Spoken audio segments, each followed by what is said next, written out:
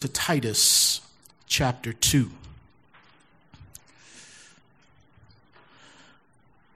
My ears are working better. When I came in, I had to ask Brian Lennox to turn the sound down.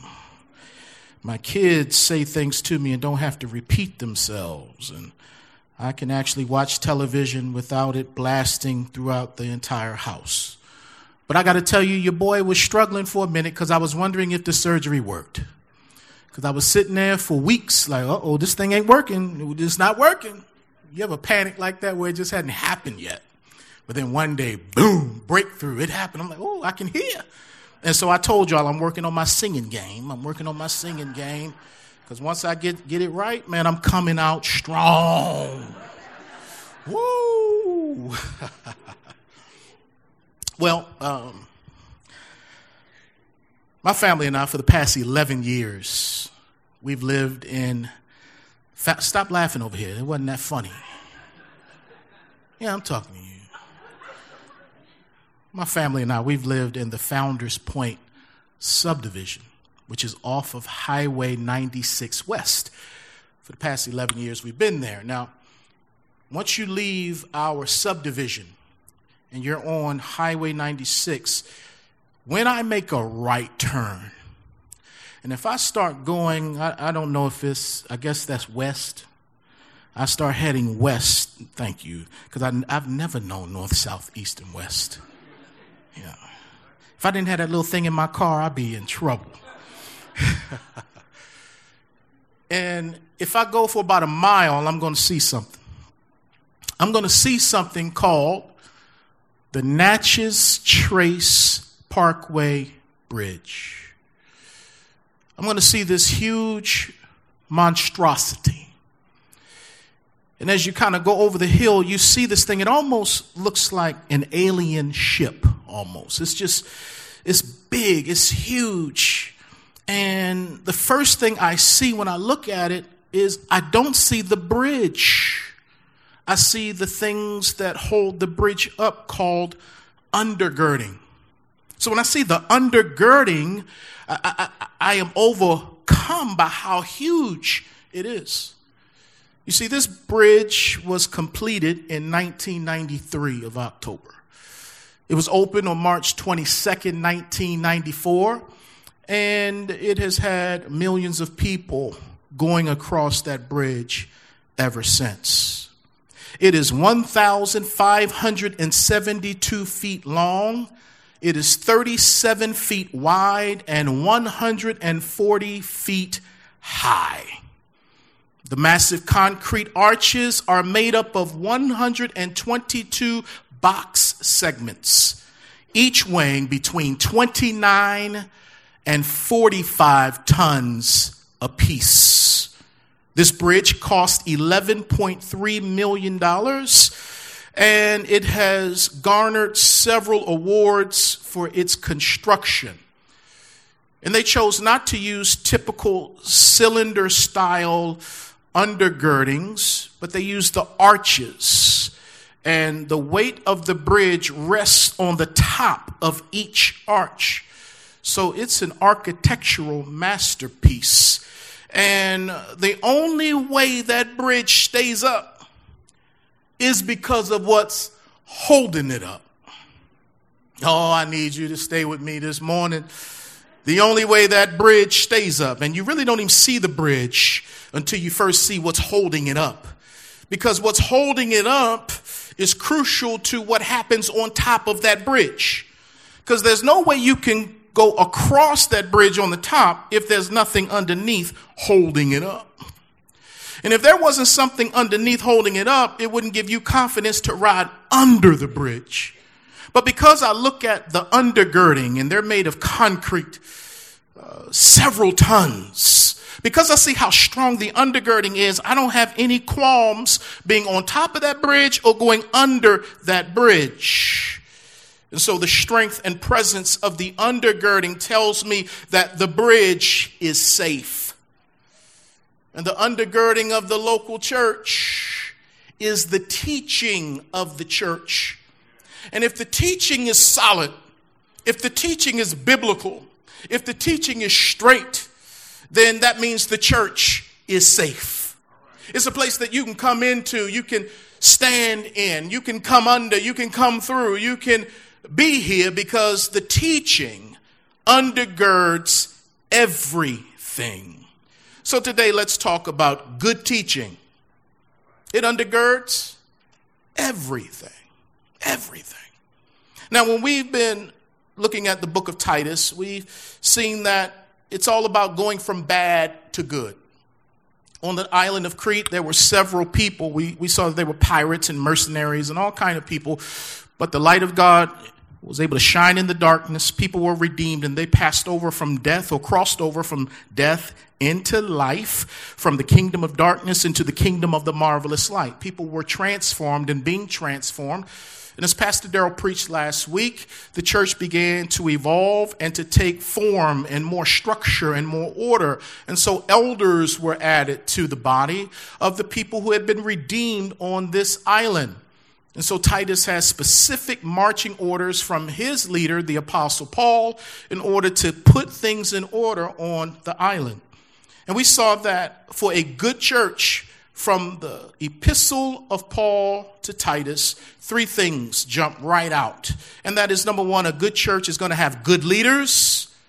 A good church is going to have good teaching. And a good church is going to be about good works. So these 3 points break up perfectly with each chapter of this small letter that Titus received from Paul. Good leaders, good teaching, and good works are the results or the things that create a good church. And all of this is possible because of a good God who blessed us to be able to have a good church. And so chapter 2 focuses on good teaching, whereas chapter 1 focused on good leaders. And then, and probably in July, we'll get into chapter 3, and chapter 3 will focus on the church being about good works. But for now, good teaching, chapter 2. Without good teaching, everything else falls down. If there's not good teaching, you can't build your life on anything. If there's not good teaching, your home will be affected. If there's not good teaching, the church will not really be the church, because the thing that makes the church unique is that it is the pillar and the foundation of truth. And so elders are to be able to teach, 1 Timothy chapter 3, not necessarily preach. Preaching is proclaiming truth. Teaching is explaining truth. And so we need the truth explained to us so that we can know how to shout when it's proclaimed to us. But a lot of times we're doing a lot of shouting because of preaching, but we don't really have an understanding of what we're shouting about. But when we have an understanding, a grasp of content, then that not only affects our praise, but above all, it affects how we live our lives, how we parent, how we serve as husbands and wives and children and students, even how this nation should function. When there is good teaching, things are able to be stabilized. But when there is bad teaching, things are unstable and nothing can be supported.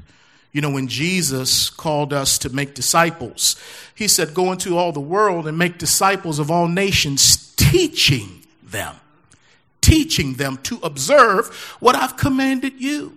So we're all to teach. Now, you can't say, man, I'm not called to preach, but you are called to teach. And you are to teach others as you are being taught. When Paul tells us in Ephesians 6 to put on the full armor of God, and he's naming all the different pieces, the helmet of salvation, the breastplate of righteousness, the shield of faith, the gospel shoes of peace, the belt of truth. All of those things technically are a picture of Jesus Christ. So when you put on the armor, you are putting on Christ, Ephesians chapter 4. It's a conscious decision, as Pastor Darrell was praying, to say, I choose today to be clothed in Christ. Technically and spiritually, I'm already clothed in him. I'm already clothed in his righteousness and in his power and in his authority, but I am reckoning it to be so today. I choose today to put on the armor, to put on Christ today. I'm going out in his authority and not in my own. And when you look at the belt of truth, it's interesting how truth is called a belt, Because the belt is what stabilizes your whole outfit. If you don't have a belt, your pants will fall down. It is not a fashion statement to let folks see your drawers and your behind. You need a belt on. Can the church say amen? Oh, man. See, when I see young boys with their behind showing, that is just permission for me to kick them in their behind. Yes, and that's why they love us at JT Moore. I saw Bernard Pollard. Oh, boy, he grabbed a boy one day who had his no belt on, drawers behind showing. I was so glad that he was in there to talk to that young man like that because, boy, you need a stabilizer on your outfit called a belt. And we need a stabilizer in our lives called truth, teaching of truth. Because when we don't have truth, man, we're tossed around by every wind of doctrine that's out here. There's so many voices in the wind, and in these days there are doctrines that come forth from demons.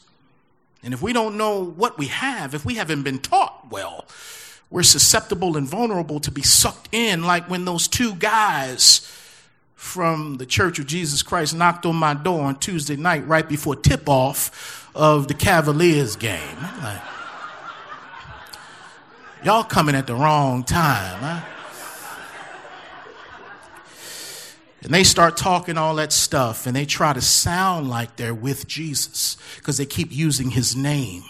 But you know that Jesus said many false Christs are going to come in the last days. So just because someone says the name of Jesus don't mean they're down with Jesus. So you've got to be able to dig deeper. But that wasn't the time for me to dig deeper with them dudes. It was time for me to go west.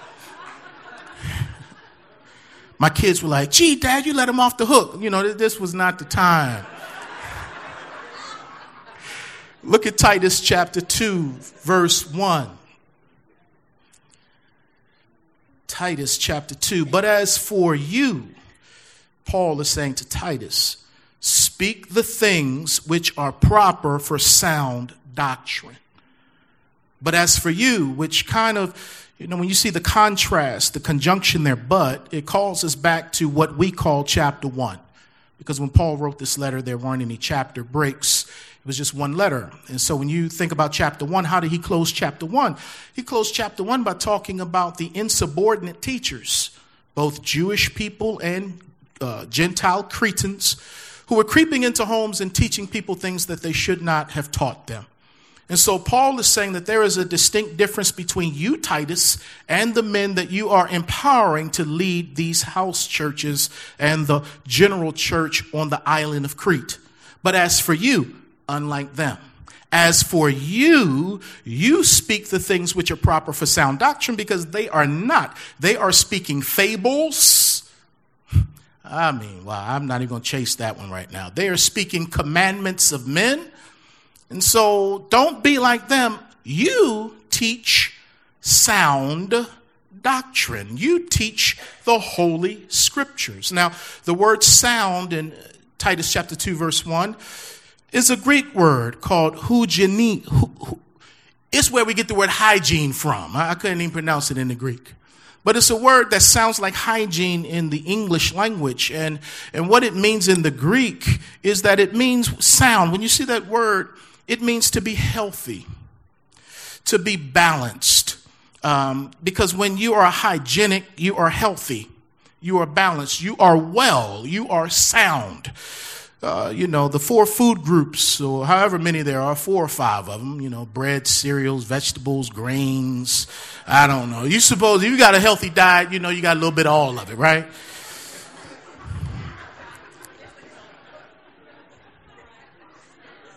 And so your teaching is to be healthy and balanced. Because some people want to jump on poultry or jump on this and just stay over here. But if you only stay over here, you're not going to be healthy. Some people want to jump only to the Old Testament or to certain books of the Bible that they're really comfortable with or certain doctrines that they like. And the whole counsel of the Word of God is what we need. And we interpret the Bible with the Bible. And the Bible is the authority and not our biases and our preferences. So we have to have sound teaching, balanced, healthy, stable teaching from the Word of God. So sound doctrine or healthy doctrine is to undergird the local church. Can I get an amen on that?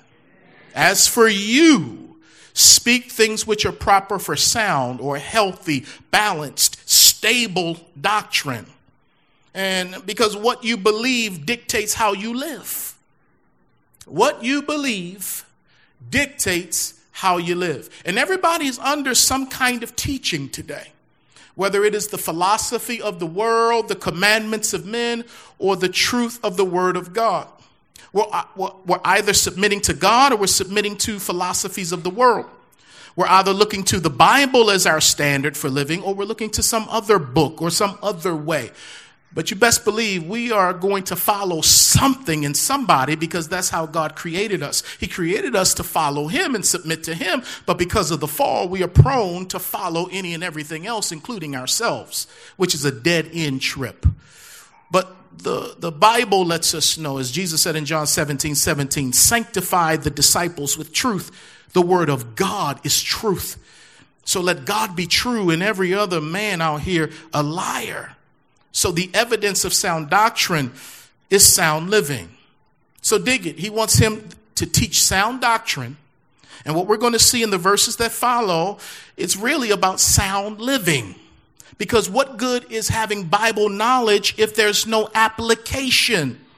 Aren't you tired of talking to people who are puffed up on knowledge and who know all the doctrines? But when you look at their lives, man, he treats his wife real, crazy. The wife is this and the kids are that, or the big Bible professor knows all this stuff, but he's rude and he's mean, he's nasty. Where's the fruit of the Spirit called love? Where's humility? What good is knowledge if you don't do anything with it? You can go on the street right now and you can do some soul winning out on the street, and we should do more. Have you ever noticed, though, that when you talk to a drunkard can start quoting a whole lot of scripture to you? Because what good is knowing the word if you don't apply it? You're just a smart fool. But God can take people who know just a little bit of truth and apply what you know, and you're the wisest person in the room. Because wisdom is putting knowledge into practice. It's skilled living. So, Lord, I'm going to take what little bit I know and apply it before I even try to get more knowledge. What good is knowledge if it's not applied? And so when he begins to talk about sound doctrine to that church, he's not going to hit them with all this stuff that theologians like to debate and get into. There's a time for that, to talk about the hypostatic union and eschatology and all. There's a time for that. But right now, I need you to give me something to help me live as a single parent. I need you to give me something to help me live. Elder Clifton is talking about giving. I don't know if I can trust you. Can you give me a basic, practical, good word to help me right now with my health, to help me with my mind? I'm battling with depression, or to help me with worship, because when I come to worship and I don't know how to handle heaviness, or I am exalting circumstances, I need a word from the pastor, from the teacher, from my discipler, from my father, from my mother, my own time with God, because I have an anointing from God that can teach me stuff that nobody else can teach me. So I'm not going to bypass my own time with God just to hear from a preacher, a pastor, a leader, a writer in a book, somebody on television. But God, talk to me right now. Teach me, Lord. And Jesus says, I'm going to send you the Comforter, the Holy Spirit. He will lead you in all truth. Let him lead you. Good morning, Holy Spirit. Teach me something today from your word. So let's see what he has to say to these folks. It says in verse 2, he says, this is what you teach. Teach the older men to be sober, reverent, temperate, sound in faith, in love, and patience.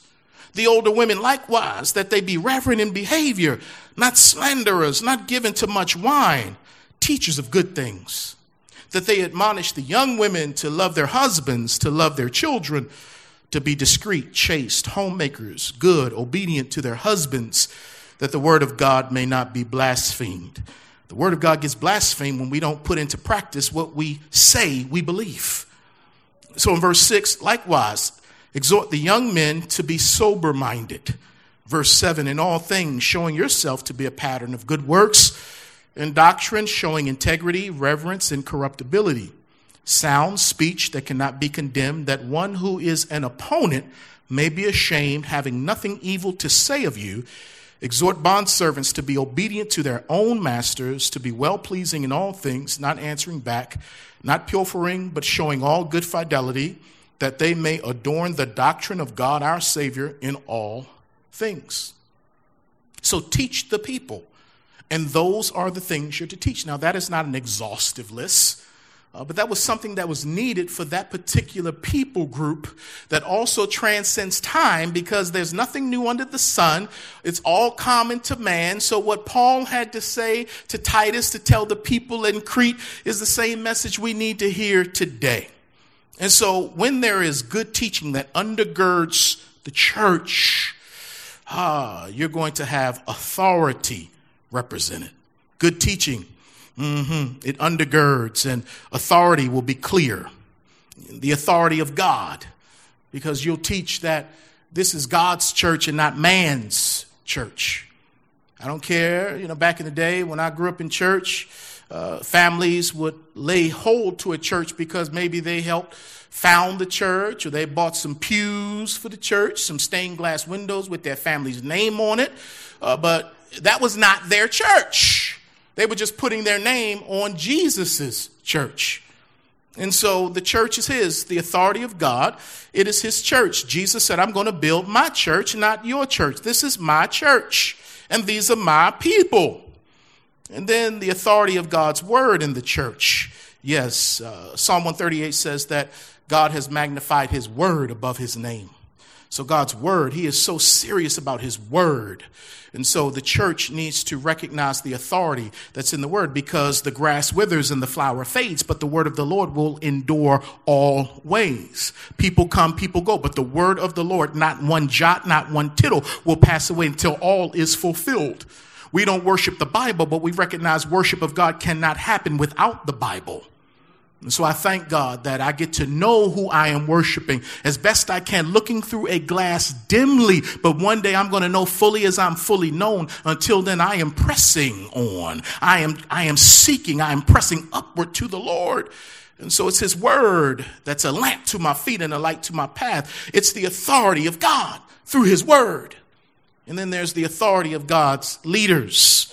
There was Paul, who was sent forth from Jesus to establish churches. Then there was Titus, who was sent forth from Paul to put things in order on that island. Then Titus was to select elders on that island and give them authority in the local church. So whenever God's at work, a good underpinning is that you will see authority, proper authority. The authority of God, the authority of his word, and even the authority of his leaders. And when we operate under proper authority, there is safety and productivity. When we operate outside of proper authority, there is danger and a lack of productivity.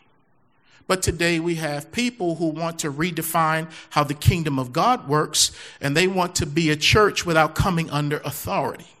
The authority of God, the authority of God's word, and the authority of God's leaders. They want to do their own thing, which means that they are the authority.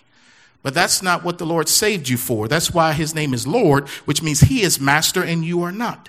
And when he is master, you come under what he says, which is him, his word, his church, and his servant leaders in the church. So are you under authority today? Are you under authority? Do you have a pastor? And does that pastor know that you say that he is your pastor? You've got to make it intentional at some point, because we can't watch for souls unless you give us permission to do so. And so by doing that in a new members process, when you say, I am submitting to God, what he is doing in this church and the leaders in this church, you have to do that. And if not this church, somewhere. You've got to be under authority for your own spiritual protection, because the wolf is trying to find sheep not connected to a sheepfold with under shepherds. Oh, he gobbles up those who drift. And you could be a part of a church but not be active in the church and drift as if you're not a member of a church. So I think this is calling all of us, man, come on, we got to come back under authority, because we cannot forsake the assembling of ourselves together.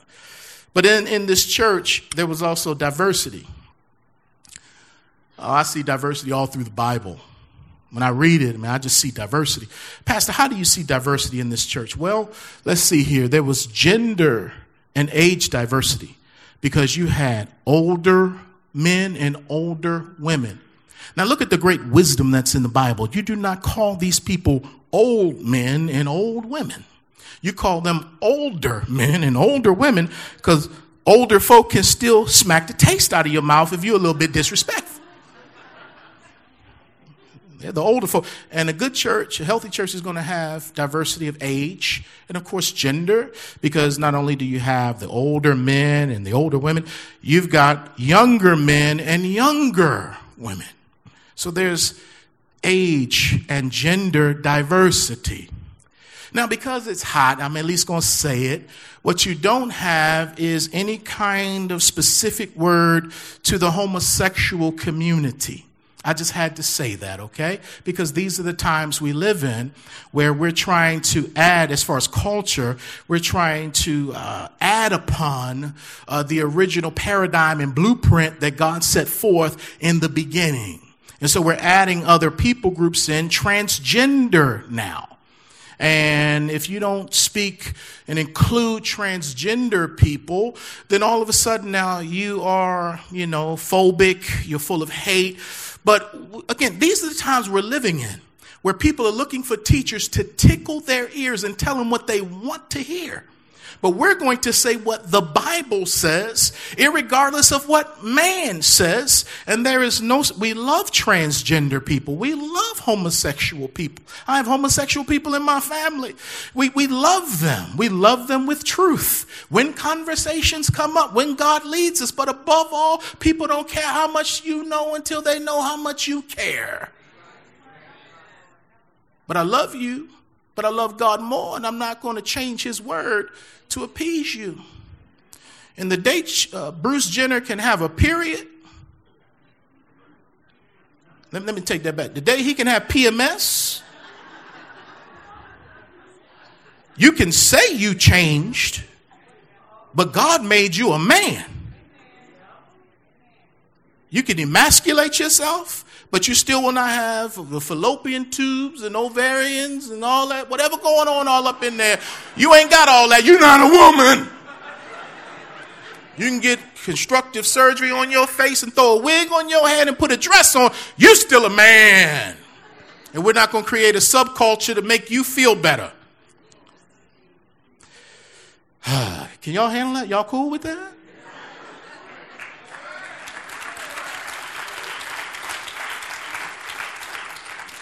But that's where it's going. Get ready for persecution for the word. For the word. So as you're reading the blogs, don't forget to read the word. As they're tearing down the Bible, they've always tore down the Bible. Satan's first question was, did God really say? So don't get sucked into it because they're questioning the authenticity of the Bible, because what they're doing is they're questioning the authority of the Bible. Don't get sucked in. We won't. Not at this church. But they also had some other kinds of diversity, y'all. They had free and slave folks.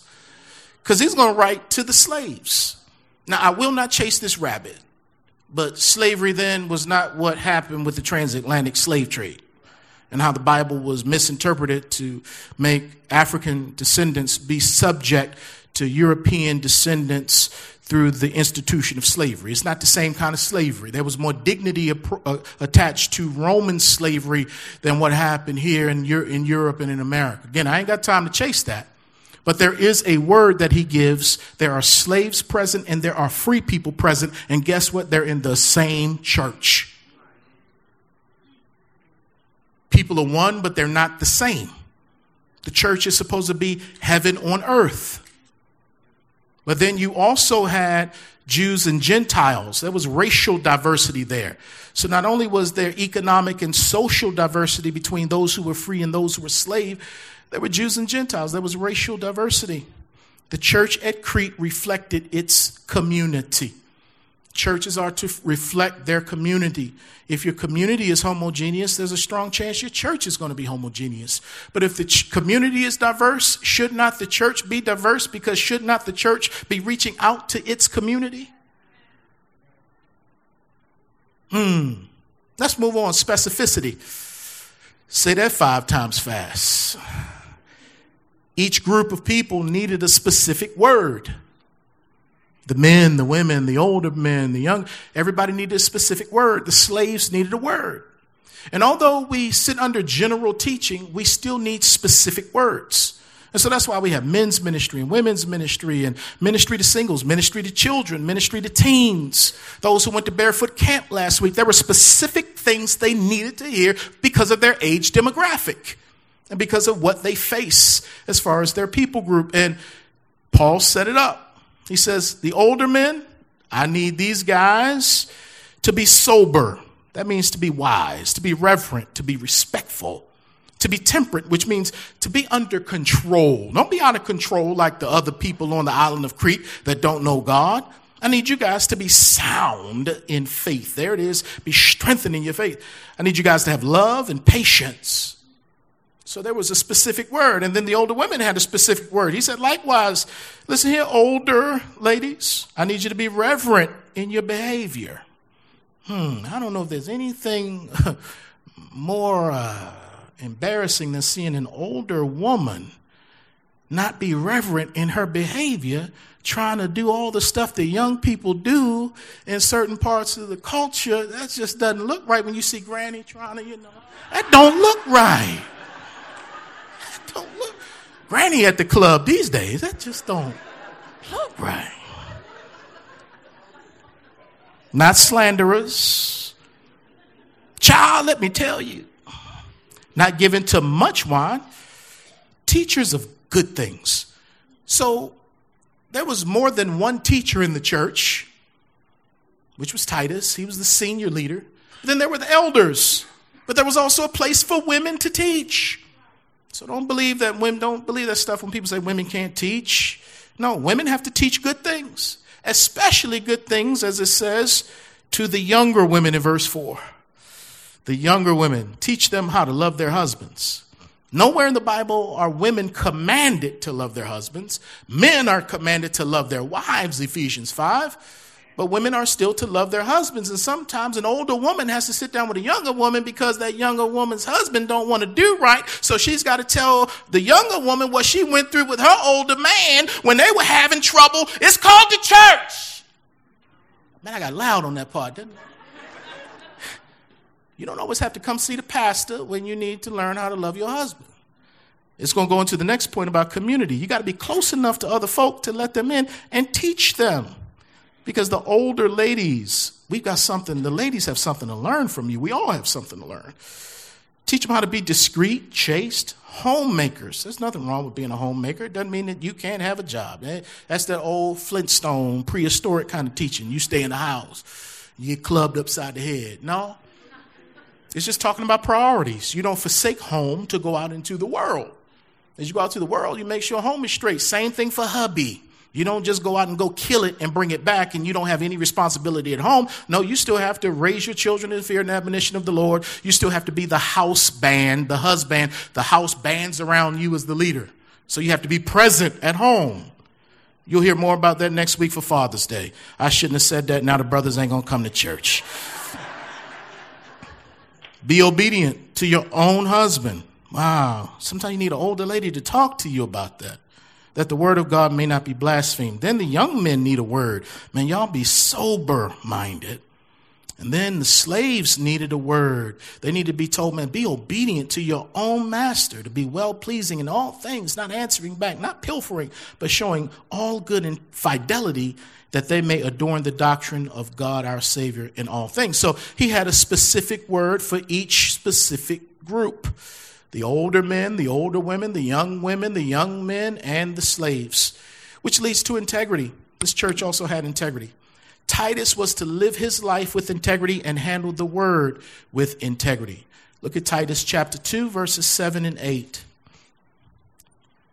It says, in all things showing yourself, this is Titus, to be a pattern of good works, in doctrine showing integrity, reverence, incorruptibility, sound speech that cannot be condemned, that one who is an opponent, because pastors have opponents, they may be ashamed, having nothing evil to say of you, because your speech is sound, and it is matched by sound living, which goes back to the blamelessness of chapter 1. So you walk it and you talk it. So Titus was to have this kind of integrity. Now, I don't have a lot of time to chase this, but go back to chapter 2, verse, let's see here, 4. That they admonish the young women to love their husbands, to love their children. Let me stop and pause. Let me say this real quick, because time is escaping me. Titus and the elders were not to have direct ministerial contact with the young women in the church. Can I just let it sit for a second? Teach the older men, the older women, the younger men, and the slaves, but let the older women spend one-on-one personal time with the younger women. Why does he do that? Because he's trying to keep the pastor above reproach. You don't have to meet with the young ladies. Let the ladies meet with the ladies. And when you do meet with the ladies in 2015, how about you have another person in the room, or you keep your door open?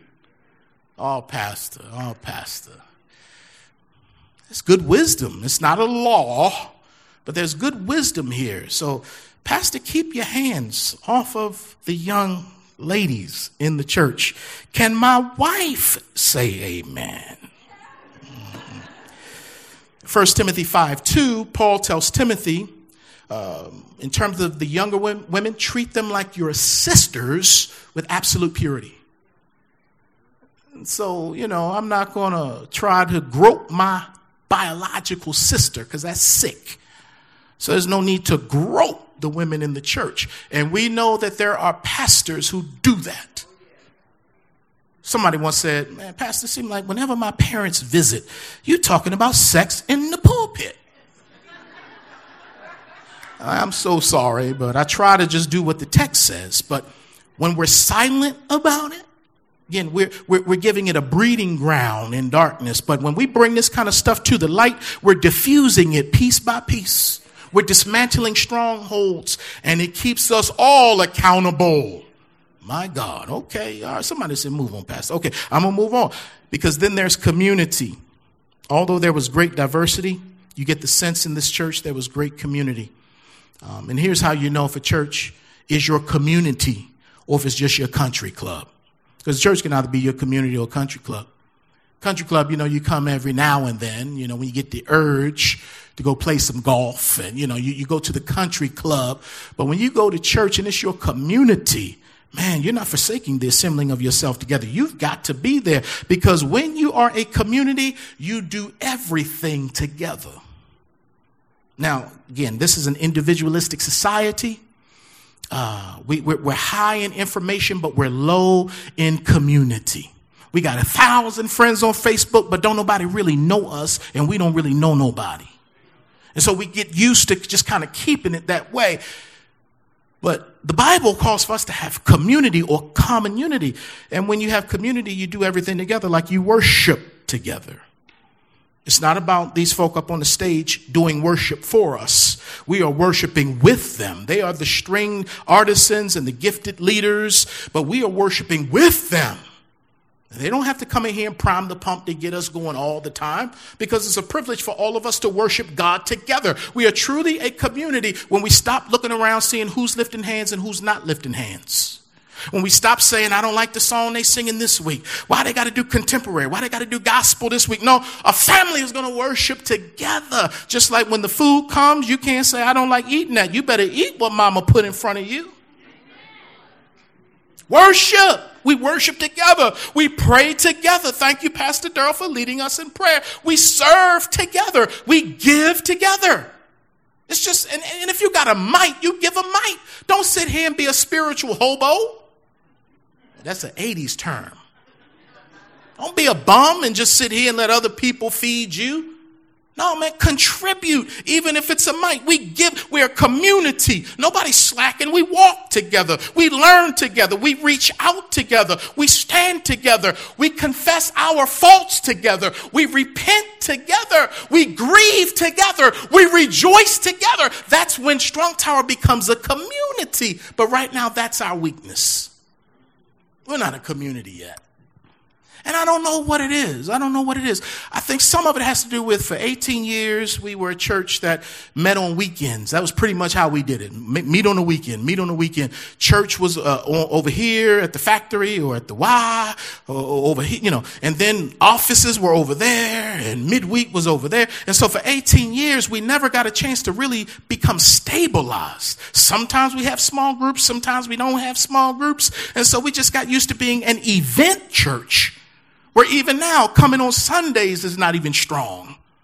And, we don't want to drive and all that. But when it's your family, you come. Because not only do you want to see God, you want to see one another. And when somebody's been missing for a while, it's not just up to the leaders to call, you call. But here's what we're working on right now. We're not going to release it until it's ready. And that is some intentional ways to build community at Strong Tower. And it happens best through small groups. That's how people really get to know you and you get to know people. So be on the lookout in the fall for a small group ministry that is going to begin at Strong Tower Bible Church. And it will be consistent. Because sometimes you'll want to go where everybody knows your name. And you're always glad you came. You want to be where people, I don't know the rest of it, but it's easy to walk away. Listen to this. It's easy to walk away from church, but it's difficult to walk away from community. And we've had so many walk away from this church because there hasn't been strong enough community in the church. But when it's an event church or country club church, nobody really misses you. But no, we've got to become a community that leads to accountability. Where there is community, there will be loving accountability. We all need accountability. We need to hold people accountable and we need to be held accountable. You need somebody who knows all your junk and still loves you, and you need to know somebody's junk and still love them. That's the walk that happens in community. So as I take my seat, as the worship folks come on back up, y'all come on, we're going to sing a piece of one of those songs y'all sang.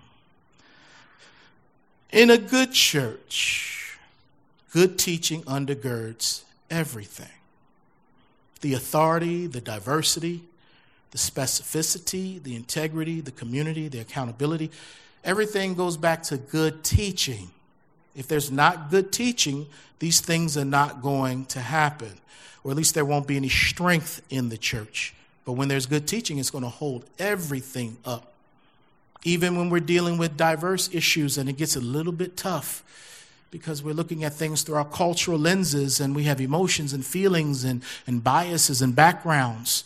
But at the end of the day, when the smoke settles, we know that we can agree to disagree, and we agree on the most important thing, which is Jesus saves. So the church is to be the place where diversity is supposed to happen, and specific ministries, not only to these people groups, but how about to handicapped people? How about to homeless people? Man, the church, because the Bible addresses everything. So we can teach on it all and we can reach anyone, anywhere. But in a good church, good teaching has to be the thing that undergirds it. Now, I may be biased, and I know that I am, but I believe Strong Tower Bible Church is a good church. Amen. Amen. I believe it's a good church. Now, if you are already an official member of Strong Tower Bible Church, you've gone through the class, you've received the right-handed fellowship, and for some of you, man, that was almost 20 years ago, because some of you have been hanging with us that long. Maybe it was 5 years ago, 5 weeks ago, whatever. If you are an official member of this particular church, would you just raise your hand? Just raise your hand. You're a member of this church. Amen. Maybe put your hands down. If you want to be a member of this church, you want to be a member. Now, if it's not this church, I hope you find a church soon, because again, you got to be under covering. But maybe it's this church. If that's you, my ushers are ready. I am not going to ask you to walk an aisle, but I am going to ask you to stand. If you want to be a part of this church, you want to make it official. You may have been coming for 2 years, but you want to make it official. Come on, stand up, stand up. You want to make it official. Hit them all. Remain standing. Anybody upstairs? Got to be a part of a good church. Got some folk upstairs. Remain standing. Let's make it official. Gotta have it, right? You have a card here that says, Pastor Chris, I am interested in joining Strong Tower Bible Church! Exclamation point, because you should get excited, right? Please notify me about the next pre-members class. And it has your name, your phone, email, and we will let you know when the next class is. And if you happen to work on that particular day we're doing the class, normally we do them on Sundays. But if for some reason you can't make it, we will come to you. You can come to the office. We'll condense it. Let's get this thing settled. Now, will everybody stand to their feet? Come on. Only reason that we're a good church is because we serve a good God. Can somebody say amen? He calls us to be his own. He didn't have to. We were far away, but he brought us near through the blood of Jesus. That's the good news. So worship team, would you give us a refrain to encourage our hearts? And then my lovely wife, who's covered in red today because of the blood of Jesus. Oh, I'm sorry, I didn't mean to interrupt your worship over there, baby, but you're just so good looking. From the crown of your head down to the soles of your feet, you're covered with the blood. Oh, Jesus, that's my woman. Anton, can you make it for 2 weeks? Praise the Lord. I caught the bass player off guard. Amen.